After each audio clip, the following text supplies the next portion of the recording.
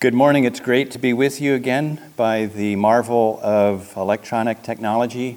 We're studying this morning in Matthew chapter 9. It's been exciting to see the Lord Jesus work and move and teach among the people, and we're going to continue in that this morning.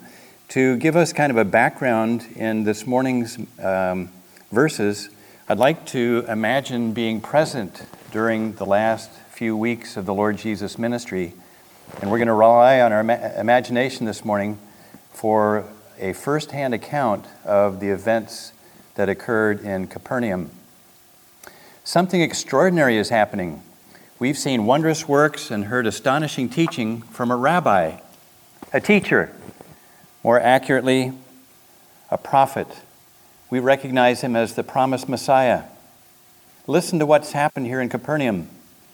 There was a dreadful meeting scheduled, an inquiry to decide what to do with our rabbi, Messiah Jesus. The Pharisees gathered in all their solemn, self-righteous splendor, complete with their usual frowns and low whispers. You could feel the tension as we waited. Just as the meeting was called to order, the ceiling tiles started to shift, and sunlight streamed into the packed room. The hole widened in the roof, and it took a few minutes, but friends lowered a paralyzed man on a pallet to where Jesus was seated. Imagine the indignation of our Pharisees. It shocked their sensibilities. Order was finally restored, and Jesus turned to the paralyzed man and not in a low voice announced, "Man, your sins are forgiven." The indignation on the faces of the Pharisees turned to horror. Jesus asked them, "Which is easier to say, your sins are forgiven, or rise and walk?" He told the man to rise and walk.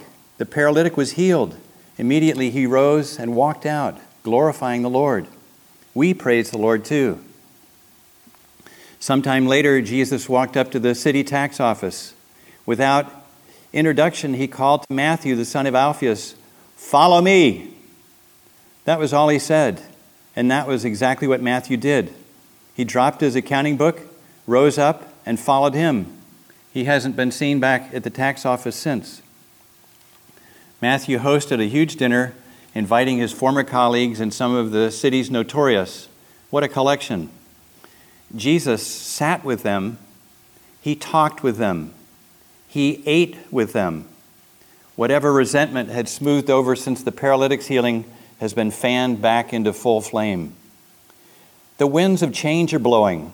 It's difficult to know how our Messiah will lead through the maze of Jewish law and tradition. Through this imaginary eyewitness account, I hope to bring us up to date and give us some background for the verses that we'll explore this morning. Let's turn to Matthew 9 and starting at verse 14. Then the disciples of John came to him saying, "Why do we and the Pharisees fast often, but your disciples do not fast?" And Jesus said to them, "Can the friends of the bridegroom mourn as long as the bridegroom is with them?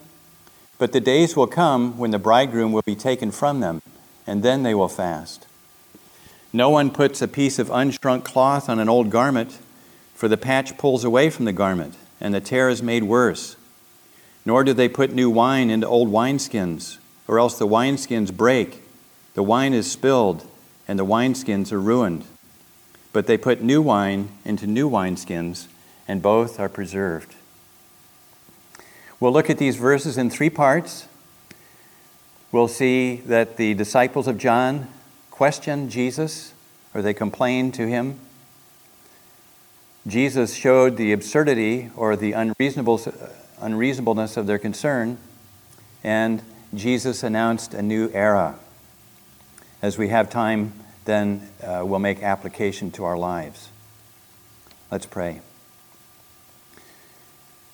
Lord, you're an amazing Savior, amazing Messiah, amazing Lord, and so it's with joy and anticipation that we open your word and we seek to gain insights to apply in our lives, to honor you and to become more like you. We pray that you would honor our goal, our desire in your name. Amen. The disciples of John complained to Jesus in verse 14. They came to him and said, "Why do we and the Pharisees fast often, but your disciples do not fast?" Who asked this question? Well, it was the followers of John the Baptist. Remember, John was the one we read about in Matthew 3, the voice of one crying in the wilderness, "Prepare the way of the Lord, make his path straight." John preached repentance. Many came to him from Jerusalem and from all Judea. So faithful and convicting was John's message that King Herod arrested John and bound him in prison, which may be why John wasn't in front of Jesus asking the question. God had separated John from birth. He said, "He will be great in the sight of the Lord and shall drink neither wine nor strong drink. He will also be filled with the Holy Spirit, even from his mother's womb." John may even have been a Nazirite. No razor touching his head, not enjoying the simple pleasure of a haircut. John was stern, self-denying, abstaining from the basic comforts of life in an effort to draw close to the Lord. John was toughened by the harsh desert winds and by his meager diet. We expect that John's disciples were as rigorous and strict as he. As they approached Jesus and his disciples with their question, they may have eyed the disciples with a disdain of battle-hardened veterans toward fresh recruits. Although John's ministry was over, it had been effective. He had accomplished his mission, and there remained followers.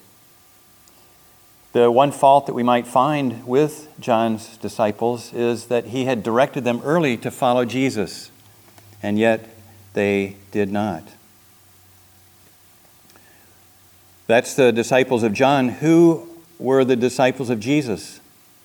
Well, they had followed Jesus for less than a year at this point. In Matthew's case, perhaps only days or weeks. They were wide-eyed with wonder at the spiritual realities Jesus showed them.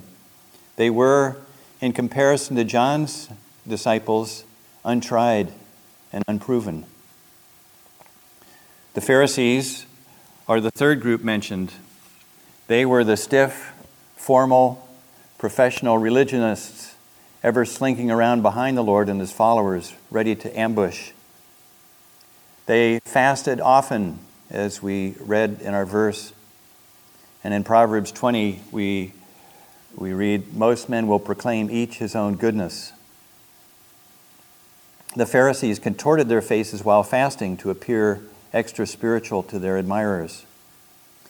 Their tactic here was to sow discord, to divide and conquer, to set two groups against each other. The Pharisees were no friends of John the Baptist. John referred to them early as a brood of vipers. The Pharisees seem to have planted the suggestion among John's disciples, something simple like, "Why do you fast and Jesus' disciples do not?"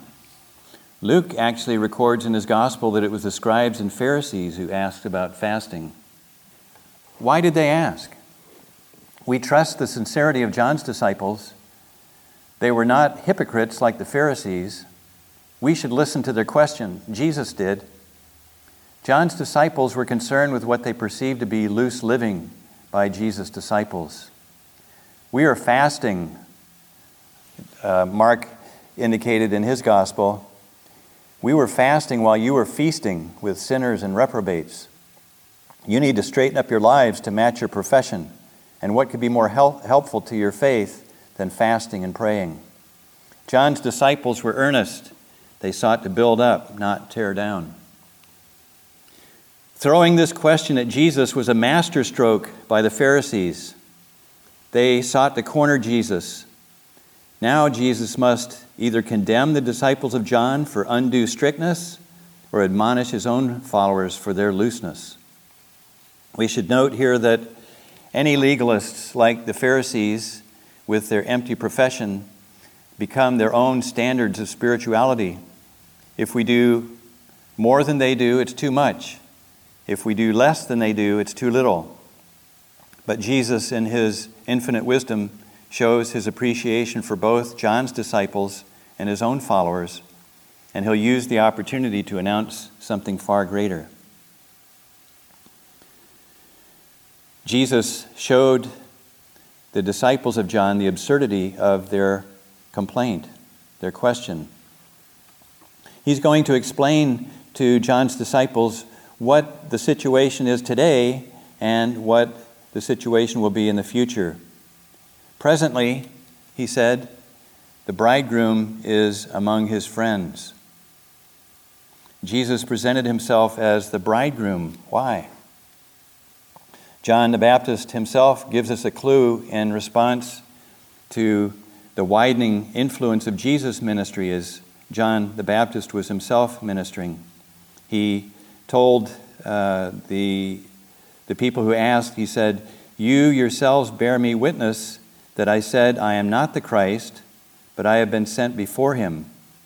He who has the bride is the bridegroom, but the friend of the bridegroom, who stands and hears him, rejoices greatly because of the bridegroom's voice. Therefore, this joy of mine is fulfilled." In a word, Jesus is the bridegroom because of the bride. John said, I am not the Christ. I'm not the bridegroom. I don't have the bride. Jesus has the bride. Jesus chose the title of bridegroom for himself. It's a picture that shows something of his joy, his expectancy, his eagerness toward his redeemed ones, to bring them into intimacy with himself and to share his glory. We get a prediction of this in Isaiah 62.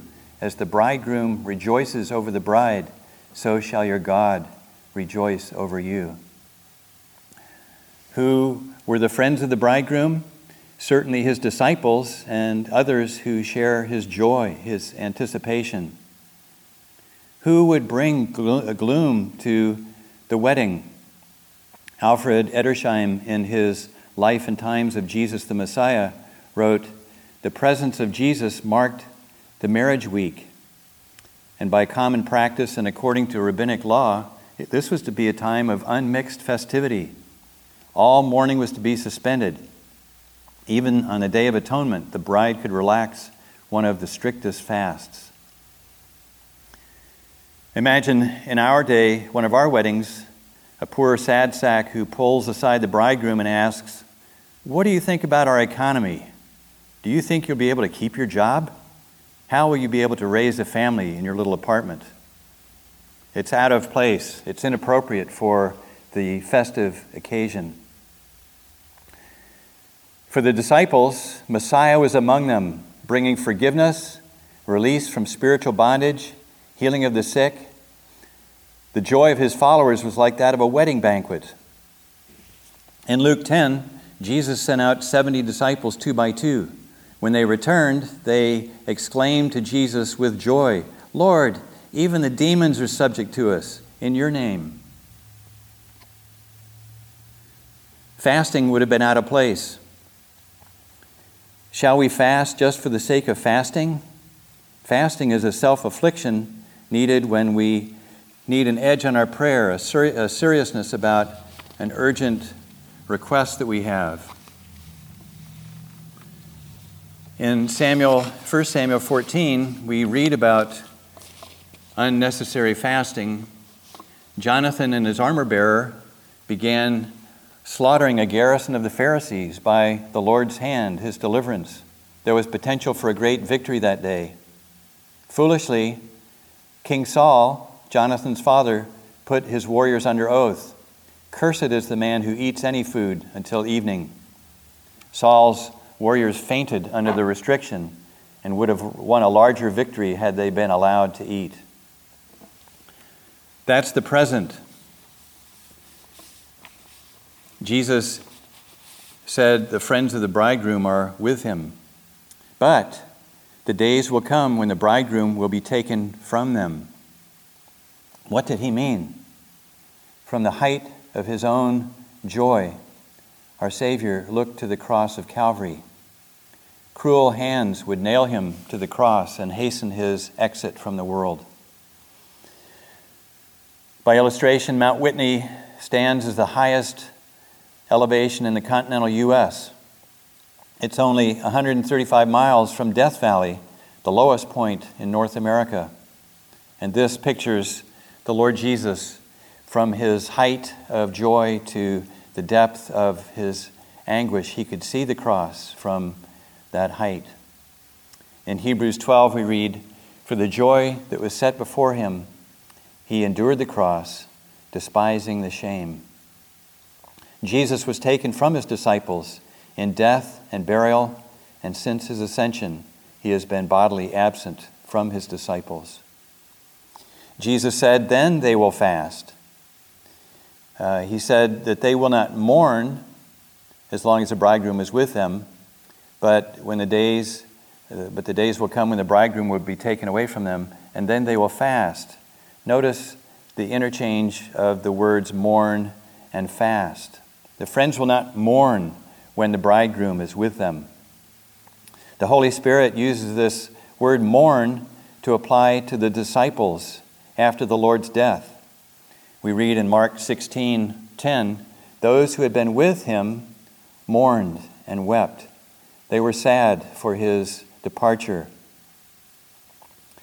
Jesus was able to hold at the same time the towering heights of joy and the depths of anguish in his heart. The disappointment of his absence from his disciples did not diminish the anticipation of his wedding day. Hope deferred did not make his heart sick. It didn't weaken his resolve. Rather, for the joy that was set before him, he endured the cross with all its shame and loss. Jesus asks us, his disciples today, to keep these in our hearts as well, the anticipation of our union with him and the sorrow of our being absent from him. His followers today must fast and pray. We fast for urgent needs, for impossibilities. We fast when demons can be cast out no other way. And Jesus counts on it. He says in Matthew 6, "When you fast." When we look back at these events of the past few weeks, we understand that what is needed is not a reformation of Judaism. It's not just about when to fast and when not to fast, but it's the acceptance of a new order. Judaism was worn out. It was a matter of turning from these old rituals of Judaism to the living Jesus, who actually lives in his followers and he works through us. What's needed is a radical departure from the old forms, the types, the shadows, to a new energy and a new capacity for joy and power. We expect this of the Messiah coming to earth. But how do you explain this to the disciples of John?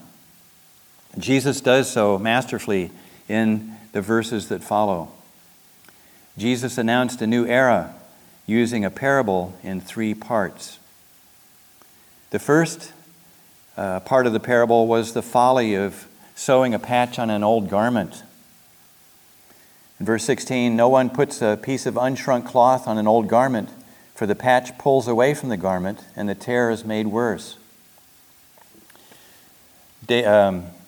David Gooding, in his commentary on Luke, refers to the old garment as Judaism's rituals and disciplines, the righteousness which is of the law. However good originally, they're now a worn-out garment. It's not possible to restore Judaism with elements of the gospel of Christ. The old garment must be replaced. I was walking out to lunch with my coworkers recently, and one of them commented, "Oh, you've got a hole in your trousers." Well, it wasn't a hole, it was a patched hole. I had patched it neatly enough, I thought. Glad I didn't patch it with a piece of unshrunk wool. Then after the first wash, it would have left a gaping hole. But if that was distracting to my coworker, I would purchase a replacement pair of trousers, which I did. It's difficult for some Jewish Christians to learn that the garment must be replaced. Some, like Paul and Barnabas, accepted it quickly. Others, like Peter, seemed to accept it, but later they compromised their stand. The church itself has not always resisted the temptation to adopt rituals, ceremonies, sacrifices, and a separate clergy, all from Judaism. A.P. Gibbs, in his book on the Lord's Supper, said, "From a simple memorial and remembrance feast, the Lord's Supper has been allowed to degenerate into the sacrifice of the Mass. To the accompaniment of a host of prescribed prayers and an ornate ritual in which gorgeous vestments, burning candles, smoking incense, and the altar and many crosses play no part, the bread and wine are said to be miraculously changed. Christ's warning stands as strong today as it did then. Patch an old garment with a new patch, and you'll ruin both." Jesus continued with a second part to his parable. He said, "Nor do they put new wine into old wineskins, or else the wineskins break, the wine is spilled, and the wineskins are ruined. But they put new wine into new wineskins, and both are preserved." Vine, in his Bible dictionary, says of the wineskin, it was a leather bottle. A whole goat skin, for example, would be used with the openings bound up, and when filled, they were tied at the neck. Put new wine in a fresh wineskin, the skin stretches as the wine ferments. Put new wine in an old wineskin that has lost its elasticity, where can the pressure go? Pow! The wineskin bursts, spilling a gallon of wine and destroying the old wineskin. What does this mean? Bill MacDonald wrote in his commentary, "The new wine of free salvation has been poured into the wineskins of legalism, and with what results? The skins are burst and ruined, and the wine is spilled, and the life-giving drink is lost. The law has lost its terror because it is mixed with grace, and grace has lost its beauty and character, for it is mixed with law works." So we have two parts to our parable, the unshrunk cloth on the old garment and new wine in old wineskins. We turn to Luke 5:39 for the third part of the parable. "No one, having drunk old wine, immediately desires new, for he says, 'The old is better.'" There's a resistance of the old to the new. The Levitical system had been functioning for much of the 1,500 years before Christ was born. It has momentum. Some are reluctant to set it aside. And honestly, there are beautiful types and pictures of the Lord Jesus in the Old Testament that we find nowhere else. He is the Passover lamb of Exodus 12. He is those Levitical sacrifices of Leviticus chapters 1 through 4. He's the scapegoat of Leviticus 16, the chief cornerstone of Psalm 118. He's a light to the Gentiles, Isaiah 49:6. He's the silent lamb led to slaughter, Isaiah 53. And he's the branch of righteousness, Jeremiah 23. David Gooding said about the Luke 5:39, he said, "There's nothing disrespectful said of Judaism. The garment of Judaism is now old, and there is no denying that it was a good, God-given garment in its day. The wineskins of Judaism have grown old and too tight for the new wine, but they served a good purpose for the old wine. Indeed, it is finally admitted that in some respects, to some people, Judaism will at first taste better than Christianity." That being the case, we have to ask, however, those who cling to Judaism, why? The shadow is good, the shadows of the Old Testament, the types, the pictures that we find there. But why be satisfied with the shadow when the substance is offered? Would you rather have a picture menu of hamburgers and fries, or would you rather have meat and cheese and ketchup in a bun? Would you rather have a photo of an automobile or a vehicle to take you back and forth to work and to chapel? Would you rather have a drawing of a house or apartment, or a place to enter and live and raise your family and enjoy as a home? Would you rather have a portrait of parents or spouse, or would you rather have the person themselves? Don't be content with the image of Jesus portrayed in the Old Testament. Receive the person. Isaac Watts wrote, "Not all the blood of beasts on Jewish altars slain could give the guilty conscience peace or wash away its stain. But Christ, the heavenly Lamb, took all our sins away, a sacrifice of nobler name and richer blood than they." By way of application, then, personally, we must abandon our legalistic leanings. We try as people, as sinners, to earn the desire of God's favor by obedience, by law-keeping. It dates back to the birth of the church. There were some of the sect of the Pharisees, we read in Acts 15:5, from within the church at Jerusalem, who believed. They rose up saying, "It is necessary to circumcise these Gentile believers and to command them to keep the law of Moses." There are those who insist on law-keeping for salvation. It's wrong. It's wrong. This is what Jesus was underscoring with these verses. Self-righteousness brings a curse from God, not a blessing.